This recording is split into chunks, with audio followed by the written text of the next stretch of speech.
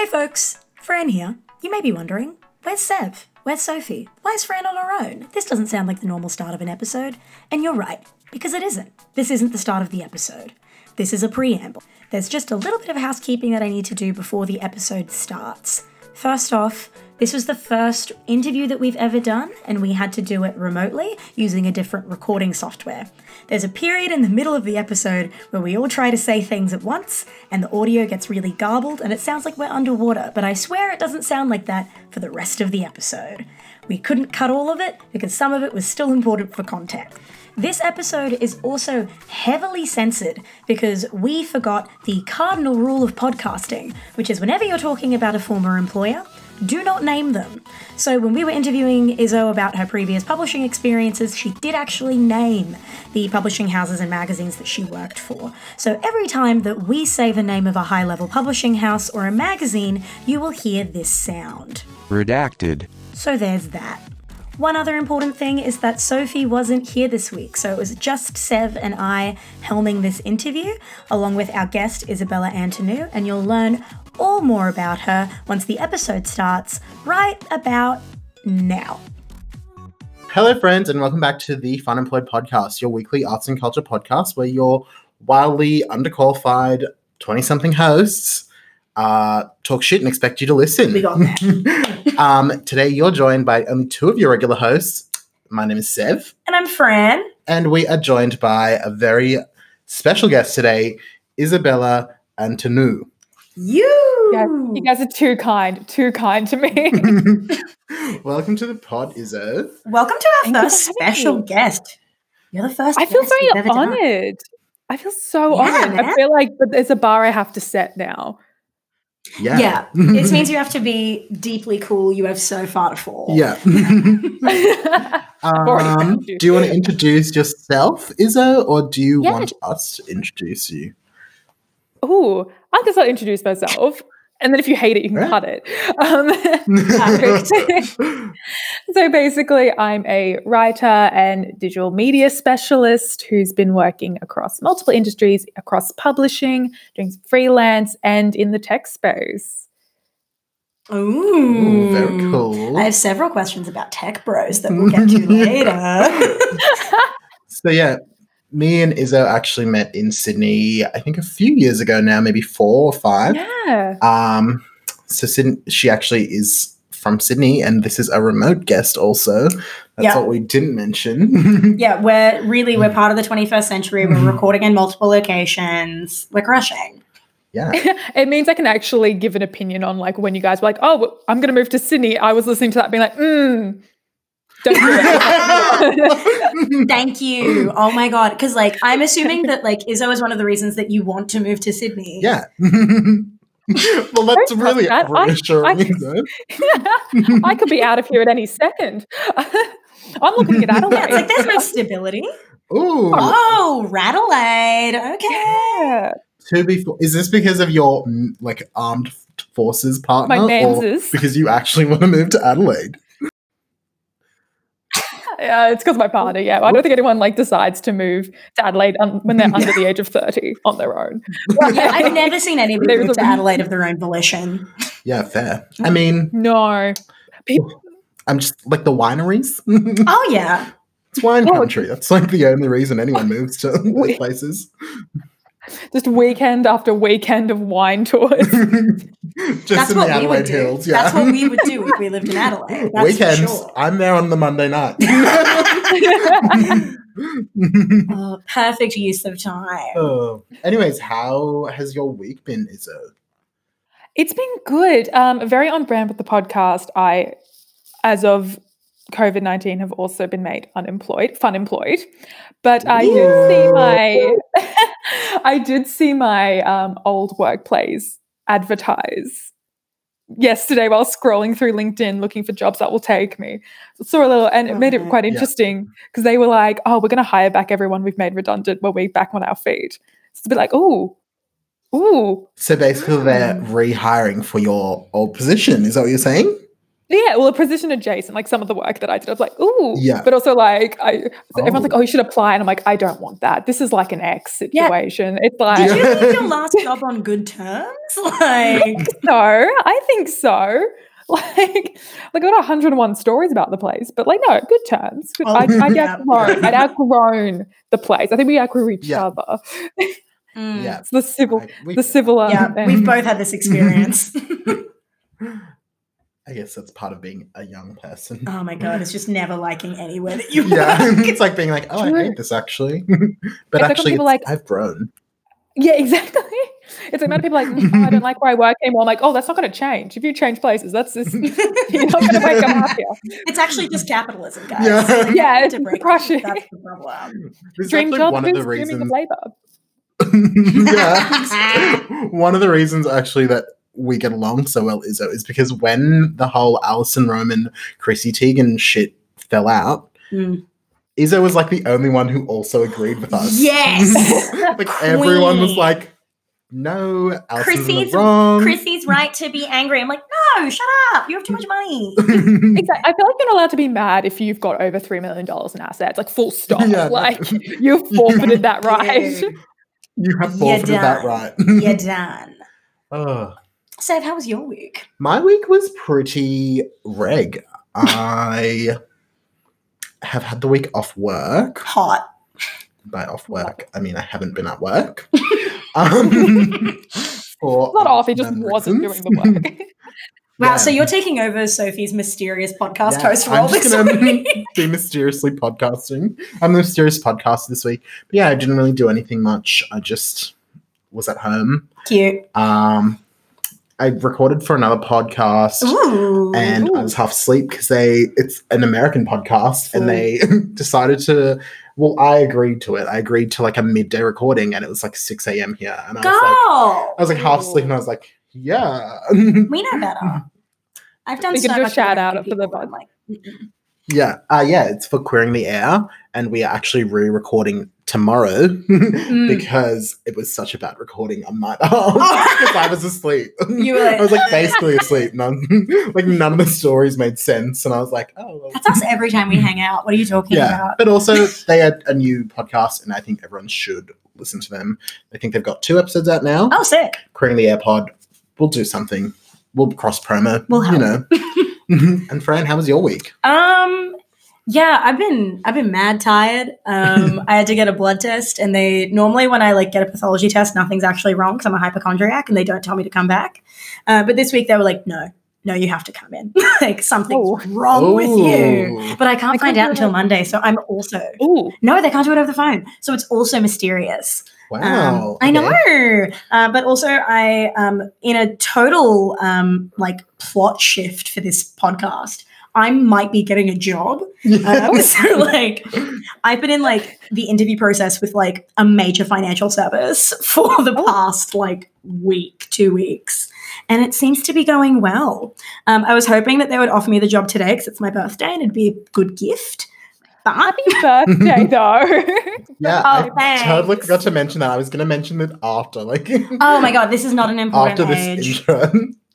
Not an important age, not serious. Nobody writes about being 23. No, unless you're Blink-182 and you did that one song. Oh, yeah, actually. Nobody likes you when you're 23. We'll cut that because I'll somehow get copyright claimed. Now I just feel ancient. But I'm 24. I know, right? Oh, I'm dust. Like, don't speak too loud. The air pressure will just, like, ruin me. You're about to hit that mid-20s. Like, you don't are say that. Getting there. Oh, my God, I know. One of our mates who's also 24 asks me about it all the time. He's like, am I in my mid-20s? Am I in my mid-20s? And I'm like, okay, the more you keep asking, yes. You are in your mid-20s. You're actually 25 now. Yep. That is the middle of your 20s. Yeah, I'm sorry, buddy. You can't. You don't get to decide when. Yeah, you don't get to decide when your mid-20s are. Domain-sponsored ads get to decide when your mid-20s are. Oh, God. That means I'm in my mid-20s. All my ads are real estate ads. Yeah. So I, again, always blame this on Unpacking Brisbane because I'm constantly talking about suburbs. I bet Isa would never get any real estate ads because Sydney is very unaffordable. Yeah. No, they know your net they worth. still, they know. No, they still show them. It's just like, haha. It's just an exercise in self-esteem ruining. It's just like, here's a prospect, not really. Or just a hole in the ground. It's like, you still can't afford it. Yeah, you can't afford this car park in the middle of the city. Oh my God. It's like, there's no kitchen, but there is a sink in the middle of the living room. Wait, And if the water gets really hot, we could make tea. Where is this from? This is from a TikTok. Oh my God. I watched this TikTok this morning. I watched this TikTok before we started recording. We all are just getting the same TikTok now. I think for people who don't think TikTok is like listening, or it is. We're on the same For You page. We're all on the same For You page. Yeah. Perfect. But now that we've covered how we all are, we should get into the actual interview portion of this / like general chit chat. So you work in publishing, you work in marketing, all of that digital fun space, and you're technically freelancing, is my understanding? Yes, well, no, freelancing at the moment, yeah. Yeah. As according to how the did you ATO. get into it? According to the ATO, you're a freelancer. Publishing in general and media? Yeah, how did you get into it? Did you like always want to do it? Did it sort of come to you? Well, it was kind of one of those things that you kind of keep running into. So at uni, I very much did not want to get involved into any media. Like I purposefully did not apply for the media course at my university because I was like, I'm going to be better than that. Why did I think that? Who did I think I was? 19-year-old me was like, I'm going to be different. Still did English as a major. So I was just doing the poor man's version of Miko, really. Wow, huge mood. 2 English majors in the house. Give me something to unpack. Like, I'm ready. Oh my God. Please give me some Emily Bronte. Mrs. Dalloway, is that you knocking? So I kind of was trying to avoid it. But I guess while I was at uni, I got involved in a lot of student media stuff. I hosted a radio show on the radio network there. I ended up editing and running a lot of the literary journals. Even did some stints at the ye old Onissoir, the UCID university newspaper. For people who don't know what that is, it's go into any blue check journalist on Twitter. It will be in their bio still, even if it was from 40 years ago. Yeah. No, like everyone who works at the ABC and Triple J is somehow involved. Literally. So got involved student media, then got sick of my retail job, had a bit of a moment, emailed redacted out of the blue, was like, hey, do you just have anything going? They had an internship role. Mind you, before I did this as well, I completely hacked an redacted internship, which has probably been one of the most embarrassing periods of my life because I just that was a bad experience. Wait, but now I need to ask you about this internship in full detail. We're going to talk about the redacted internship. This redacted internship too. So where do you want to start? We'll start with the redacted, and then we'll get the full picture. Basically, I was there for like a little bit, and then for me a full-time role, and basically shooting from the stars from there. To come back to the redacted internship, this is proof that I'm not smart. If you hear people say that, they're lying to you. Basically, what happened was I was given this opportunity to intern. Redacted. And I was emailing the woman back and forth. She was being very vague. It was kind of set up through like friends of people I was dating at the time, nepetism. I'm going to be honest. That's what we love to see. Yep. Love the honesty around it. And she just seemed not too keen, didn't really understand like why I was looking for this internship. She was like, oh, is this for like a uni credit? Do you have to do it? I'm like, no, this is my own volition. I'm just aggressively keen and productive, and my self-worth is tied to that. Love it. So it gets to the point where like she's like, okay, we can meet at like this time. She doesn't give me an address or anything. So I decide to super sleuth my way into the thing by Googling where it is, the Baumeter building, and looking at her the woman's, what's it called, a footer, to find what floor she's on. I go in and I just talk to the security guard. I'm like, hey, I'm supposed to be meeting blah, blah at she didn't give me a time. So I just was like, okay, 11's a good time because, it's before lunch. Like, might not be too busy, but it's not first thing. So and the security guard is like, oh yeah, sure. Yep. Completely okay. Buzzes me up. I'm there. And she just walks out and goes, oh, okay. Which is completely fair. Like, her reaction is normal. I've broken into the Oh my God. I feel like I've actually never told the story out loud. I think I've been kind of embarrassed by it. No, I love this. No. I had a portfolio in hand. I was like, here. Basically, Girl, she's like, that's on self-confidence. Yeah, no, we love that. I have never reached this level of self-confidence since. 19-year-old me was another woman.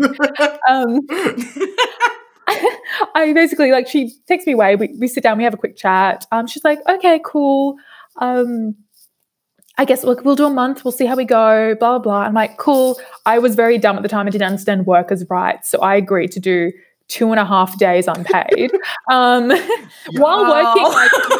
working at my retail job, which was also in the city. So I'd run from like one to the other, at a Mrs. Doubtfire. And girl boss.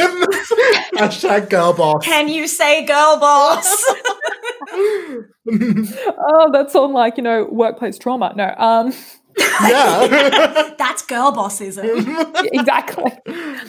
We wake up, we're on our grind. Yeah.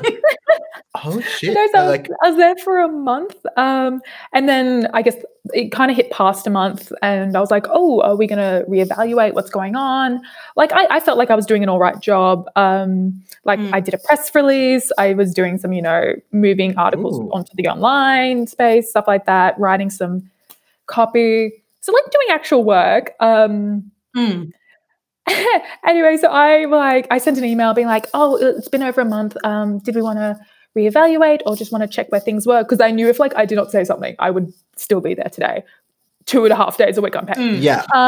Yeah. Well, not recently now because they've all they're dropping titles like nobody's business. But yeah, so I emailed and I didn't get anything back. I saw, them get the email and I'm like, oh, okay, never mind. So I go home and then I get an email from another girl who was kind of like looking after me. And she's like, oh, Izabella, I didn't realize today was your last day. Oh, no. And I walk in, I'm just reading this email on my phone. I'm like, oh, neither did I. Neither did I. Oh, my God. Holy shit. That's how I got let go of my last job. Yeah. Holy shit. Oh my God. To be fair, though, I think I put myself in the bad basket because not only did I technically break into this office to get this internship that wasn't advertised, wasn't a real thing. I then, for some reason, on the first day, when I went to see the woman who'd given me the internship, I had a brain snap and I hugged her. Oh, God. Oh, my God. No. And I think about that sometimes at night. Yeah. I'll be like just about to fall asleep and it's like, you hugged that woman you had no right to touch. For no reason. You don't know this girl? You don't know her? Oh, my God. This is better. If you were Ugly Betty and Rebecca from Crazy Ex-Girlfriend in one person. Yeah, and not in a good literally. It was an out-of-body experience. I kind of love everything. No, I kind of love it. To be fair, I would do the same, but for a boy. So, at least you're doing it for work experience. Yeah, you did it for a professional reason as opposed to seeking the approval of an idiot boy. You just wanted to seek the approval of the idiot publishing industry. Yeah, exactly. Idiot bourgeoisie. Oh my God, that's so funny. That's an amazing story. So, pro tip, everyone, break in. If you were a journalist, yeah, upcoming journalist, break into a mag. Yeah. Oh my God, the ABC will want you. How do I get on foreign correspondent? Yeah. Just running through war zones, accidentally hugging the wrong people. Basically out of that internship, that's all I got was basically a letter of recommendation that was very generic, written by someone I'd never met, and this horrendous story. However, she got that story. You have a great letterhead. Great letterhead. Yeah. I would love that kind of letter of recommendation. To be take letter of So recommendations after- though these days? Yeah. Do they? Yeah. I've never put one through. Usually for like academic programs and stuff, love them. And it's like, oh, I'm an undergraduate. I don't think any teacher has ever noticed me. Like, they don't know my name. I'm pond scum. Oh. Christ. So after your time at redacted, you went to redacted, is that right? Yes. Yeah, I was. I think we've had a conversation. Ooh. Sorry, I was Oh, going to no, just say. go. I know you've told me a story off air about some dodgy like HR stuff at one of these companies. If you want to share that, you feel free to.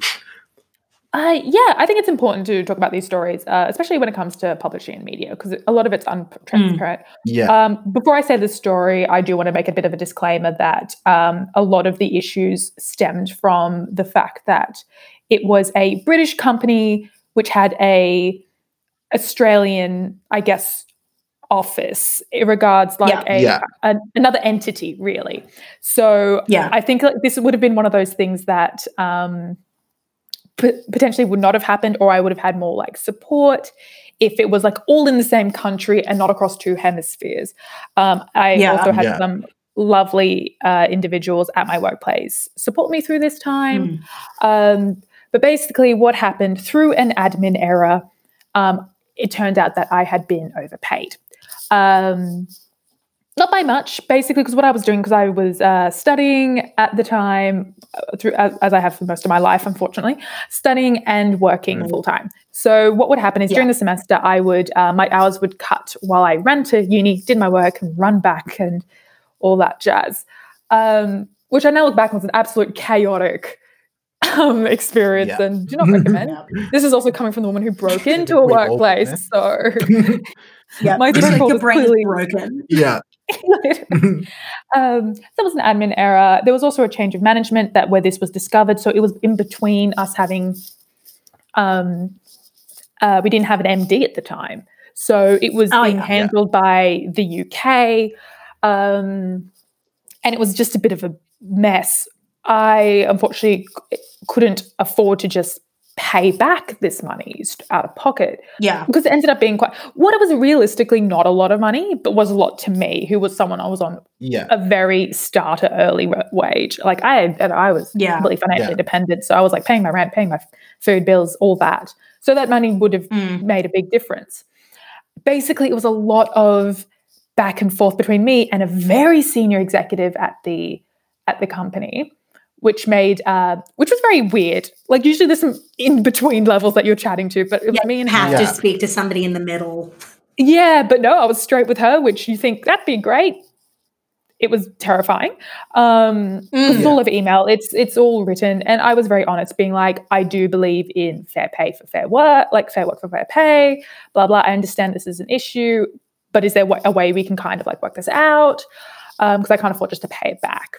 And it was back and forth. Like they wanted, their suggestion was that I work more to kind of like work some hours for free to kind of work it back. But I was like on the phone to like the ombudsman and the Fair Work ombudsman. They're like, oh, that actually means you're going down to like below minimum wage because my hourly rate would drop because it'd be averaged out. And it's like legally they cannot do that. And it's like, okay.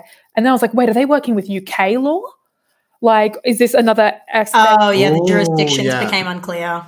It was exactly, like we had a kind of a third-party accountancy do our payroll. Like we outsourced the payroll to another Australian company for the Australian office.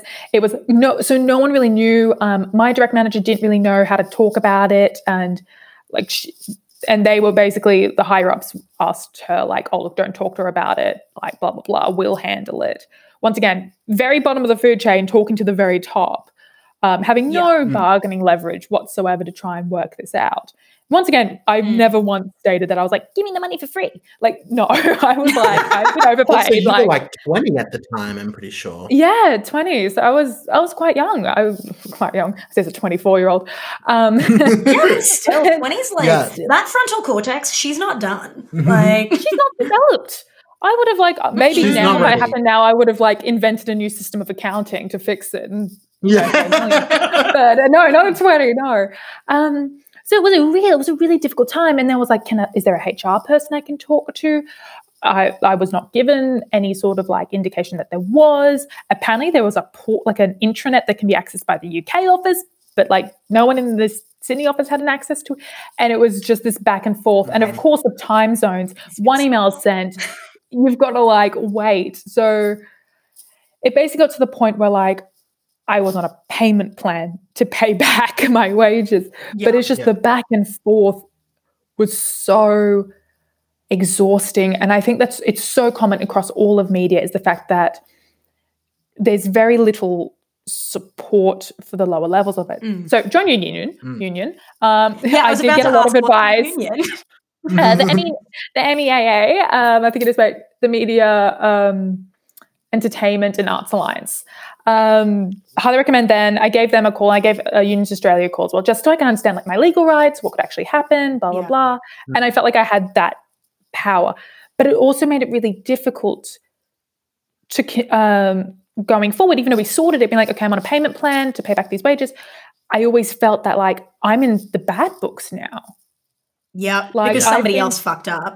Because there was, because there was an admin error, a lack of communication, whatever. Mind you, like when we found out, we were like, we put our hands up. My manager and I were like, oh, we found this issue. Like, so it's not like I was squirreling away and I don't know, taking extra tea bags from the kitchen. But it is, I think, very much with media in general, there is this fear that you can't do anything wrong, even when it's you not doing the thing wrong, because there are just so many people outside the door waiting to replace you and ready to replace you. Element of being disposable in an industry where everyone is fighting for like the most minute opportunity makes everything infinitely more difficult. And I believe what experts would call the situation you're in is a schmozzle. Like Rock, have you met hard place? Fully. That's like so true. I was gonna bring that up too. It's like I feel like everyone, even like in movies too, like Devil Wears Prada and like Ugly Betty, both of those are set in the media industry, and it's like anyone can have this job. You should feel so lucky to have this job. Yeah. But like, because there's a lot of posts that go around of like, you know, the movie villain, the real villain, and like Miranda Priestley and then like her boyfriend. But the thing is, Miranda Priestley is like still asking for like an irresponsible amount of like work from interns and assistants. Like you're literally asking somebody to work 24/7. And like that may be part of the job description, but that doesn't make it ethical. Yeah.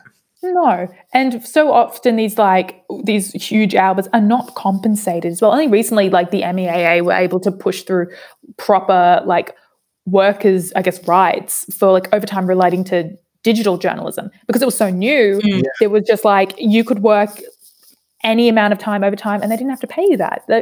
It's only recently they've been brought to the same standards of, say, print journalism in terms of, your rights and your responsibilities. When you're freelancing, do you find it difficult to like balance the amount of hours that you're focused towards a particular story or like any particular research that you're doing versus like your actual life? And then how does the billing work?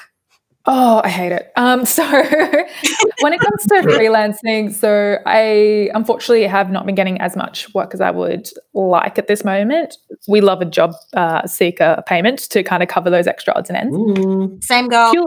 We love it. Purely because there's just been so much shelling of especially young journalists from all these newsrooms, like 10 Daily doesn't exist anymore. BuzzFeed, now all of Bowers, basically. I think it was an inordinate amount of journalists have been culled from there. The ABC has been going through a round of redundancies. There's just so many very experienced, very specialized as well, journos now all just are basically freelancers. It's quite difficult. I mean, I've been lucky enough to get some odds and ends in and both kind of like I had a piece earlier this month published in The Guardian and I had some like I ABC saw that. Thank you. Oh, I feel really special when that happened. I'm like, I've made it. If you want to follow me on my Twitter, it's Yes, don't Twitter. worry. We'll drop your Twitter, LinkedIn, everything. Drop my Twitter We'll do the whole bio. plug, baby. Please click on the article, because if it gets enough clicks, they might just ask me to write another one without me having to do anything. Oh, amazing. I'll click daily. It's like getting Justin browsers. Bieber's Yummy to number 1. Yeah. Listen to it while you sleep on a low volume. Please. Oh, man. Print it out, send it to friends. And out of that, I was able to get some ABC radio gigs as well. But yeah, amazing. It's a hard process, freelancing, because you can't bounce it, because you're always on. You're always looking, because that work isn't, unless you've been doing it for a while and you already have these very set up connections and you're incredibly organized and can actually slot in, what's incoming down a pipeline. It's very hard to know when do you switch off. There's been times where I've literally pitched an article at 7 p.m. because I was watching the news and I'm like, hold on, okay, here we go. That's something I could write about. I know the perfect person to interview for this. I'll send it through. Then it gets rejected, but that's a different story. But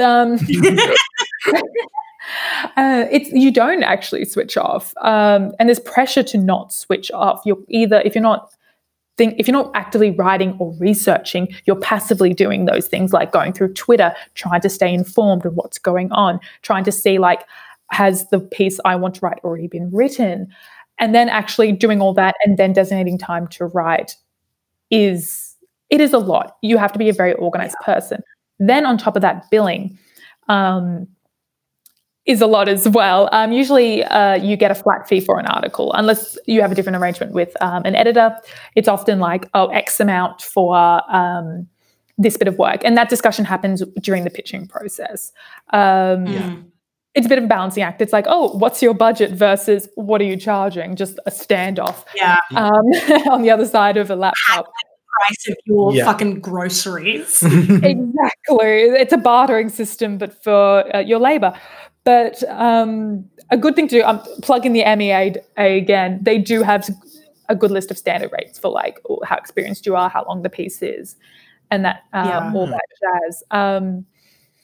jazz. So it is a lot. It's a lot to juggle. And then you have the added of, responsibility of making sure you're tracking your time, being okay, how much am I using my laptop? How much am I using my phone? How much am I working from home?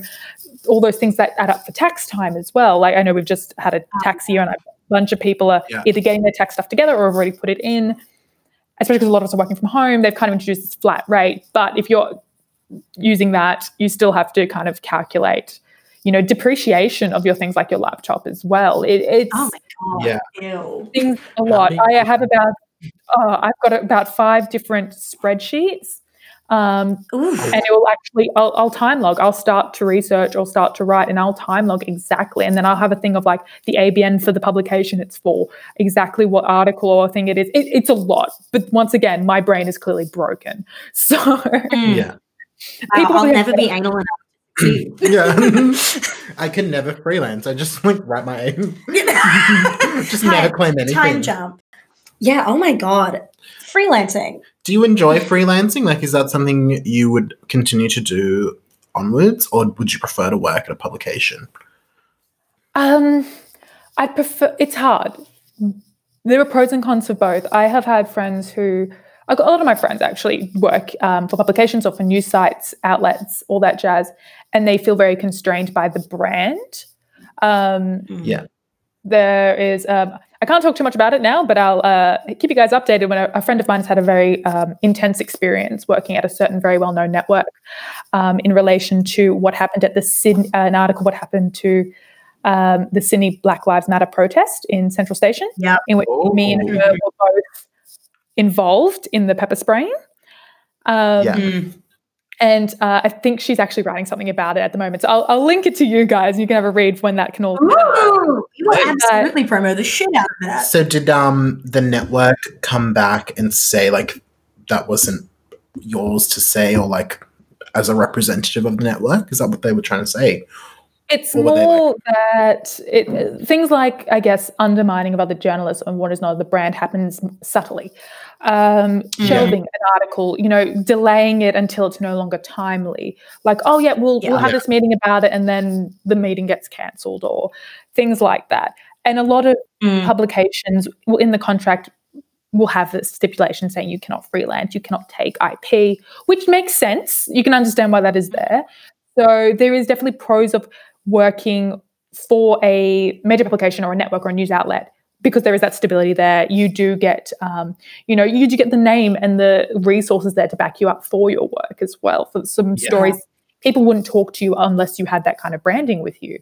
But on the other hand, there is this sort of, I guess, you can do whatever you want when you're a freelancer within reason, within, defamation law. Like, do what you want, don't get sued.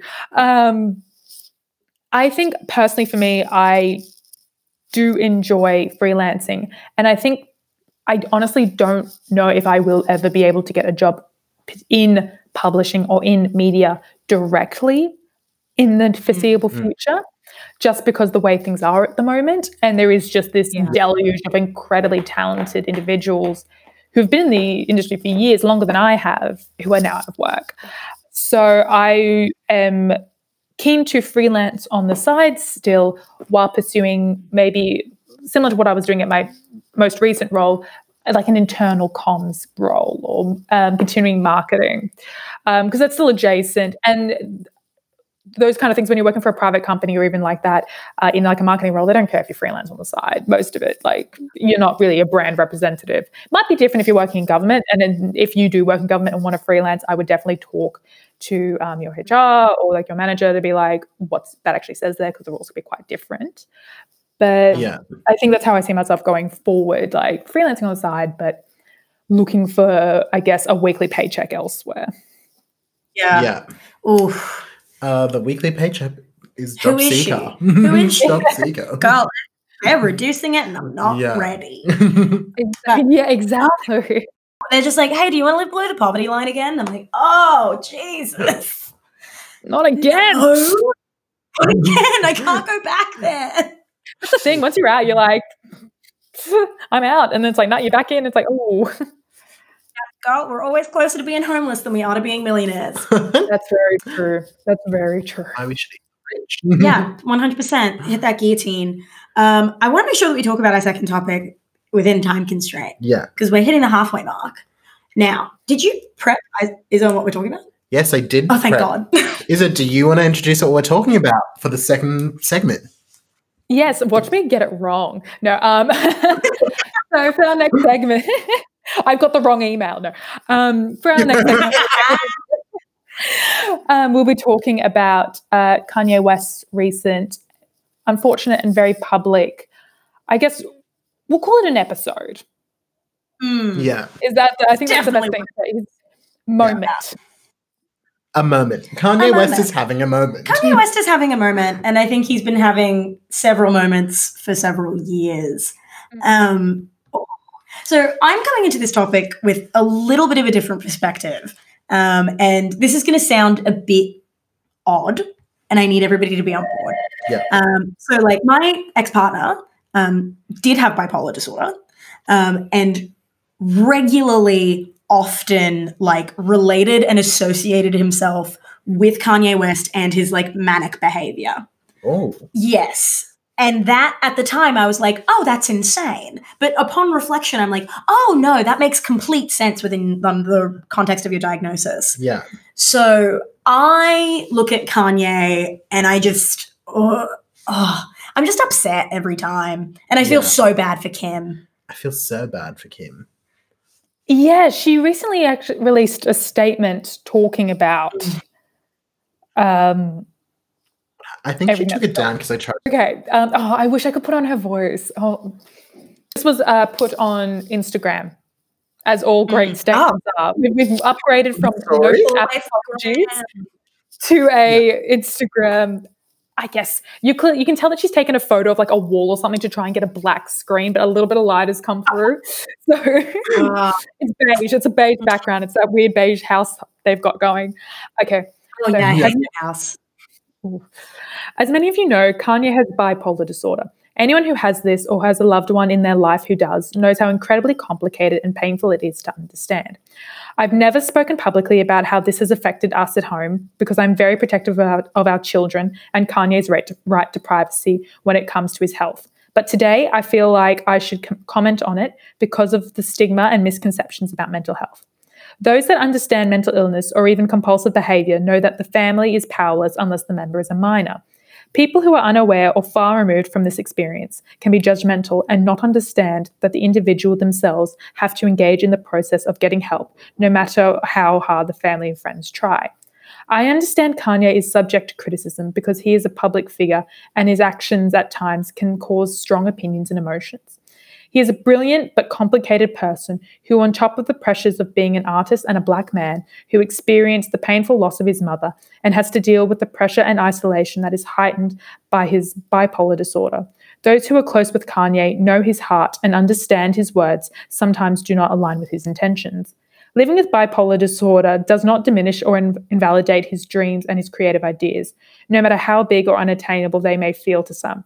That is part of his genius, as we have all witnessed. Many of his big dreams have come true.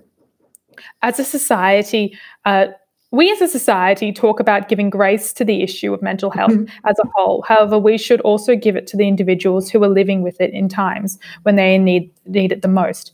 I kindly ask that media and public give us the compassion and empathy that is needed so we can get through this. Thank you for those who have expressed concern for Kanye's well-being and for your understanding. With love and gratitude, Kim Kardashian West. Oh, that was an essay. I should have prepped that more. First of all, we live in a society. I know.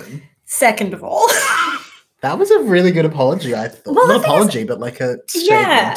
The tough thing is that, like, it sort of, the responsibility does fall on you as, like, if you're associated with somebody who is untreated for their bipolar or they're choosing not to seek appropriate treatment and they're going off the rails, you as the person closest to them who is in control of their, like, you know, their faculties then has to sort of step in and be like, this is what's going on, I'm sorry, and, like, you do the apology tour for them.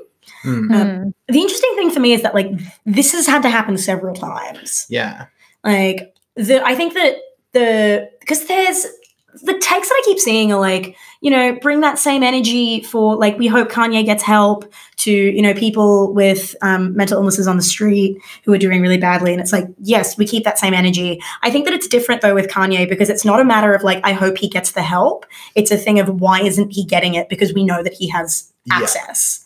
And, like, he has no interest in getting better, which is the weird thing. Because he's a great father. Like, you see clips of him with his kids, and it's like, oh, wow, you're so leveled out. You love these children. And, like, he's obviously such a talented musician and producer. So you're, like, it's weird to watch, but, like, it's also, like, he's pretty much, like, he's textbook bipolar in the way that he behaves because he's constantly flipping between the messiah and the pariah in the way that he views himself. And it shifts the way that he speaks to the public. It shifts the sound of his music. And because we're all constantly engaging with it, he's never going to seek help because if anything, I think it's, like, it's still propelling his career. That's really true that you say that also. Yeah. Do we know that he's not seeking help? It's, I guess it's one of those things where it's like, is it something that is happening behind closed doors? So he's talked about this publicly. Oh, okay. I was trying to look into things. Yeah, no, because I was a big Kanye fan, and I'm going to be honest, still am. Love him. With his interview on Letterman, he spoke about how he refused to be medicated. Like, he won't do it. He refuses to do it anymore. He may be in therapy. We don't know. But the truth of the matter is that when you are, like, that dysfunctional, it's very difficult to continue on with life in a, like, stable manner without some degree of medicating. And particularly when you see him fall so far every time he has a meltdown, it's like, how do you live like this? And it's so public each time. Like, each time. It's always in front of a crowd. On Twitter. Yeah. And it's, like, always, like, what was the last time he was like, slavery was a choice? Oh, I forgot about slavery was a choice. And then, like, this time it's, like, Harriet Tubman and, like, which some of the slavery. Weird conspiracy theory. Yeah, but I think he really plays into it. He, like, really plays into it because it's, like, he's got an album. He, like, had this whole because Donda's coming out. He had this whole public mental breakdown And then, is that what you say for mental breakdown? Well, it is. He is having a breakdown. And like an episode. Yeah. He has a public episode, and then he at like mid-episode he goes, "Well, I'm releasing an album this week." Yeah, but I think that that's also like a big part of it as well. Yeah. Like having been around creatives with bipolar, things get weird when you get close to the end of a product. Yeah. I will also say that I think that people love watching him have an episode because whenever somebody has an episode, there are a few gems of just like pure comedy in there. And the tweet that I was thinking of was where he called Kris Jenner Chris Jong-un. Oh, stand-up comics wish Right? they came up Which with. is TMZ wishes that they had done that. That's so good. Like, there's always gems in there because these people are deeply intelligent. I love it. Like Izzo messaged me off air, and it was like the only good thing about this like Kanye episode coming about is he's like finally clarified that Kim's white. Because there's like a full tweet being like, Chris and Kim put out a statement without my approval. That's what a wife. That's not what a wife should do. White supremacy. And that's on Heard it here white first. supremacy. It's like, wow, you've had it here first. Everyone, Kim is white. Kim is white, and Kanye knows, and I'm sure he's upset. Like, because like that's the thing. There are these moments throughout where you're like, fuck, he's really getting it. Like, he's funny. He's still smart. He can still cut through. Yeah. And I think that's why people refuse to disengage because it's not even just like it's a train wreck. It's like something's going on here. Yeah. Well, that's the thing. These episodes aren't completely devoid of the person. It's still the person there. No. It's still their personality still there. I think, especially when it comes to bipolar, I'm not a doctor. I would have put that out there. But when it comes to, I guess, misconceptions, and I can talk to media representations, it's almost, they kind of put forward this idea of like, there is the individual and then there is, I guess, the mental illness as a separate being. Yeah. When that is Which not it's the case. And as someone who has experienced mental health issues in the past, there are often elements that I know for myself and I know other people talking to them, there are parts of themselves that exist only in that mental ill state that they kind of like. And they romanticize. Oh, yeah. Especially in creative circles, there's this kind of like, oh, I'm not going to be able to get to this higher level of thinking. It's a lie you fall into. But if I don't have, this connection to this actually very draining illness, so it's very hard. And I feel people don't know how to talk about it. No, because I think it's not attractive. I think that it's very easy to swallow the like basic idea of like depression and anxiety. Like that's sort of like in terms of the way that the public can perceive it, it's a little bit simpler. Whereas things like bipolar disorder and schizophrenia and other like really serious mental health disorders like dissociative disorders, complex post-traumatic stress, that's a lot tougher to like make palatable to a general audience unless you have like experienced it firsthand. And even then it's not that palatable when you live it. And I think that you're right about the creatives really sort of indulging in it because you see the statement from other artists who have bipolar disorder who will really like indulge in their mania. And, like I get my best work done when I'm having a manic episode. And it's like, no, you don't. No, it's like you would have actually done it weeks ago. Like forever ago. And then you wouldn't have to spend all this time editing like this stream of conscious like garbage. Like I say that as somebody who's had to do a lot of editing. But yeah, it's interesting for me to watch because it's like we've been seeing the lead up to this for years and that God complex, coming out in his music. And we've actually my minor is in religious studies and we had to talk about Kanye West a lot because he perceives himself and presents himself as a god, particularly when Jesus came out and still does it every now and then. But then like that stopped when Jesus is King came out, but like that album was garbage. So who cares? It was shit. I didn't like it.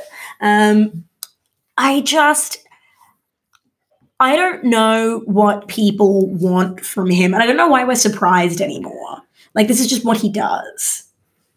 Is it us is it the general audience and the fans of him that are surprised, or is it media outlets? Is it the Daily Mail writing those headlines and that kind of steers the conversation? Yeah. Like, don't cancel me, but I was watching The Project while flipping through, while waiting for other TV to start, and they were talking about this, and you could tell that they themselves were uncomfortable talking about the topic, which is once again understandable. It's an unpalatable thing, especially if you don't have any experience with it. But there was a point where they were saying, well, Eve was saying that, do we just look away? And it's. Yeah, as an individual you can, but it doesn't matter what the individual's choice is when it comes to engaging with pop culture and media, because there's 101 cameras. There are 100 cameras in a room.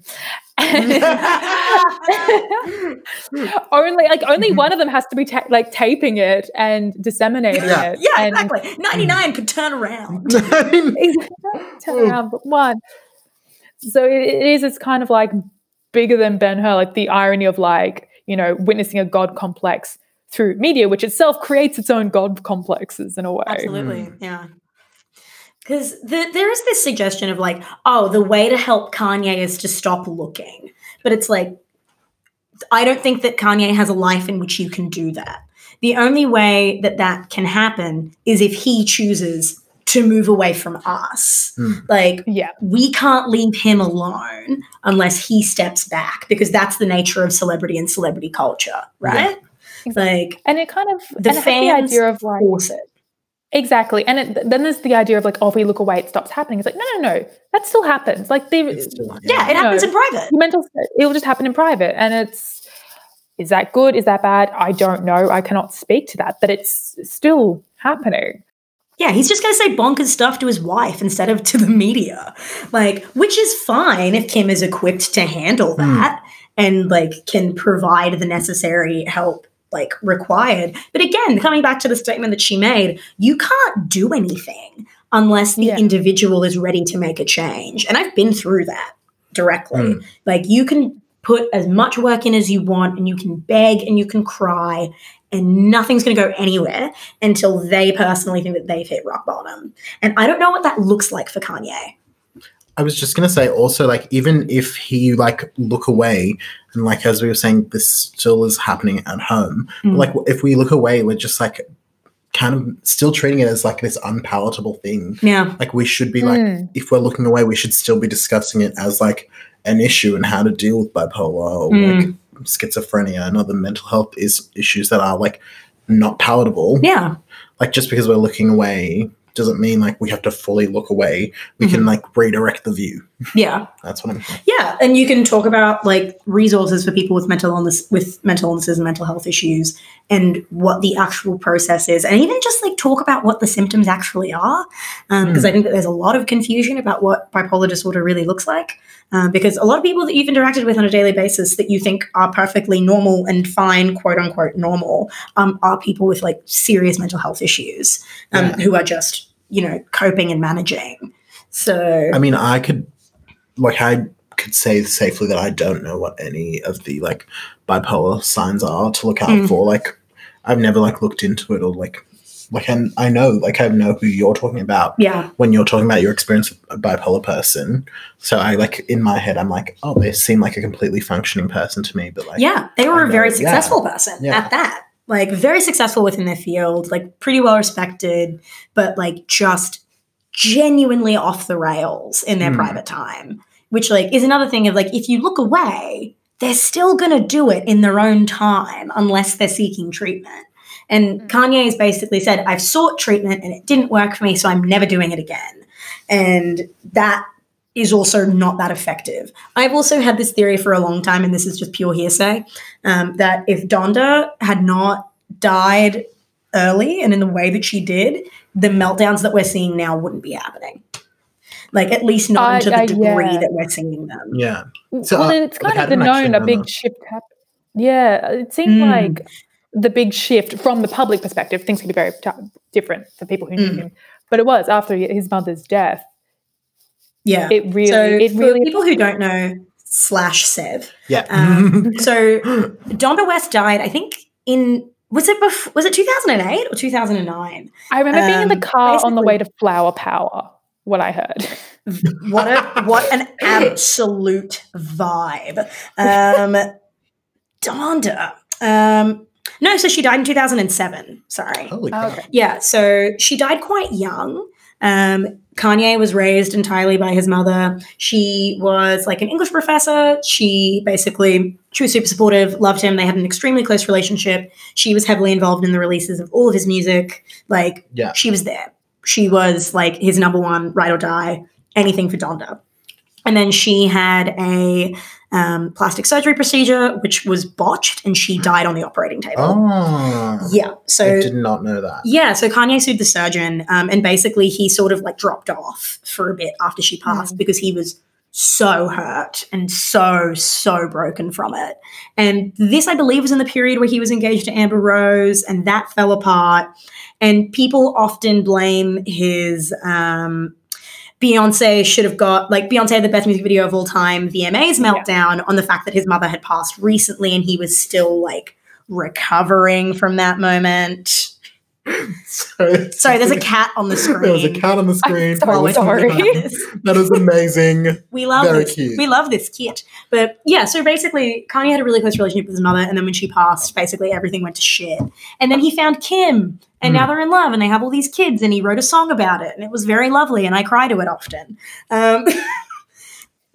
Yeah, basically Kanye West had a major trauma and doesn't seem to have recovered from it, and we're just watching the fallout every day. I just want to say something else about, because now you bring up the VMA things. It's very convenient that Taylor Swift also like is dropping an album on the same day as Donda. Yeah, I was like, so like, go. And it's also like it's like a lesbian TikTok cottagecore aesthetic on the album release, and I'm so confused. And my whole feed is just straight white girls being so excited, and I'm like, I don't get it. I can't relate. I don't know. I feel like I gave her a chance. I watched her Miss Americana. Oh, how did you feel about it? Okay, there was one scene that I really, for some reason, annoyed me. She's in a private jet with her mum, and for some reason, they've done the food service before taking off. And I come from an airline family, so I know that is rule number one to not do. Like, there's a reason you wait to your level and seatbelt signs are off before, the catering cart comes around. So they've got like a full steak dinner. And like they're taking off with their steak dinners, holding on to them while they're vertical. And there's like truffle butter flying. And like her and mum are like, oh no. And it's like, could you not wait 10 minutes to be in the air? And that scene is stuck with me. I'm actually going to watch Miss America. Now we have to watch it for that scene. I'm just going to watch it for that scene. The one scene. But it was also like a lot of it was her, I guess, talking about her career, but also justifying like, how now she wants to be an advocate for like LGBT. Yeah. So it is Taylor Swift propaganda. It's propaganda. It was practically propaganda. Yeah. Like it really was. It was, and I felt that as an adult, I think her like audiences are like a lot younger, or aren't as aware of the happenings going around. She also doesn't mention much. Exactly. She doesn't talk about how the fact her parents were like very wealthy and like moved to Tennessee to support her country music career as well. Like that wasn't an accident. No, there's a lot of choices we could do an entire episode on Taylor Swift, honestly. Please don't invite me back for that. Honestly, I think so. I also we probably should invite like someone who is pro Taylor Swift, because all we do is just like rag on her every time we go. Look, okay, but for balance though. But also, the balance, the journalistic integrity. The song "Dear John," that shit slaps. It's so good. Oh, like while she's got streams, some I'll listen to it. Yeah, she's got the some whole of slappers. 1999. Yeah. Sorry. Look, slappers, baby. Like it's full of them. But oh my god, yeah. I will talk about Taylor Swift another day. But returning to Yeezy, my boy, I can appreciate the fact that this sometimes opens up the conversation about mental health and mental illness, but also it's just like it becomes a circus every time. And it's like it's a marketing circus as well, because it's like, is the label happy about this? The line's so blurred. But that's going to happen when we're at the point in like late capitalism where the product is the individual, the cult of the personality is such a cornerstone of not only like our economy, but like our understanding of the world. Yeah. So tied. And he's in a family that has like entirely commodified themselves and their bodies. Like they are the product. They offer nothing other than themselves. Like, oh man, I just think he's in a sort of impossible situation because the cult of celebrity isn't going to help anybody with a bipolar disorder, and he's married into the Kardashian family. Like, I think it's going to be it'd be interesting to see in a couple of years what's happened, but like it just feels like this is very similar to Britney Spears' public meltdown in 2007. Oh yeah, like it feels very like they're just the same thing that happened. So like that's if anything, I think Britney was more dramatic. Yeah. Like, though again, we could do another episode about this. Like, We could. We could do a free Britney episode. Yeah. It's just us recreating her TikToks. That's our TikTok now. It's just recreating Britney TikToks. It's just us walking in and out of frame. Oh my God, it's perfect. But closing comments on Kanye. We should, if we're looking away, we should look at something else and like actually talk about like how we can help people with mental illness. Yeah. Because obviously like we can't just force people to do that. No. But like there are conversations that we need to have with ourselves and with society about how to treat like how we treat people with mental illness. Like instead of just laughing at them, we could actually like read up and inform ourselves more. Yeah, if we hold back on the memes. Yeah. Yeah. Is it? Exactly. Your opinions? I agree completely with Sev there. Because there is, I guess, it's bigger than us. Something like this in the public eye is bigger than ourselves. We can't, control what everyone else is going to do and what they're going to say and how they're going to react to these things. But you're right, we can control how we react and how we educate ourselves and how we treat people in our lives who may be going through similar, similar scenarios. Yeah, my closing comment is as much as it may feel like it, Kanye's not the villain here, and neither is his wife or the rest of his family or even us. There's usually not a villain in these situations. It is an extremely tough spot to be in. And if you can have sympathy and empathy, then I think that that's the main takeaway to have when situations like these happen with major public figures, because it's even tougher when you have to deal with it one-on-one. And that brings us to the end of that topic. In terms of a wrap-up for you, Izzo, where can we find you on social media? Where can we read your stuff? What can we know about you? Go. Yeah, sure thing. So I'm on Twitter at Izzo, IZO_Ange, A-N-G. Ange for my middle name, for all those who are really curious about that. I'm also I'm also on Instagram under the same name, I think. Let me at Izzo_Angelin, ANGELYN. I've decided to anglicize my name for branding purposes, clearly. Big mood. I've also got some work out on The Guardian, and I guess watch this space because I have just finished a book and I'm looking to get it out in the world. Ooh! Oh, you completely failed to ignore. You ignored to tell, failed to tell us that. I wanted to drop it at the very end. But then you can't ask questions about it. And if I don't, yeah. Well, if I don't have publish a it now, regular guest to the pod. Yeah. I'll send my We'll invoice. have one for Please do. We'll throw it in the bin. We can't afford it. We can't afford to pay anybody. you can hit up the AMEA. The MAA. MEAA. Oh, and join your union, guys. Yeah. Yeah, join a union. Sev, plug our socials and bad. Yeah, so we are available on funemployed.pod on Instagram and funemployedpod on Twitter. We will follow Izzo on that Twitter, and we will also share some of your stuff when we release this episode, and you can help get Izzo another article on The Guardian. Yes. Please do. This is the mission of the pod, is supporting Izzo's career. Supporting Izzo's career. I'm not mad. All right. Right. Perfect. That's so much this for having episode. me. That's this week's episode. Thanks for joining us again, Izzo. Thank you for coming. All right. No problem. Bye. Bye.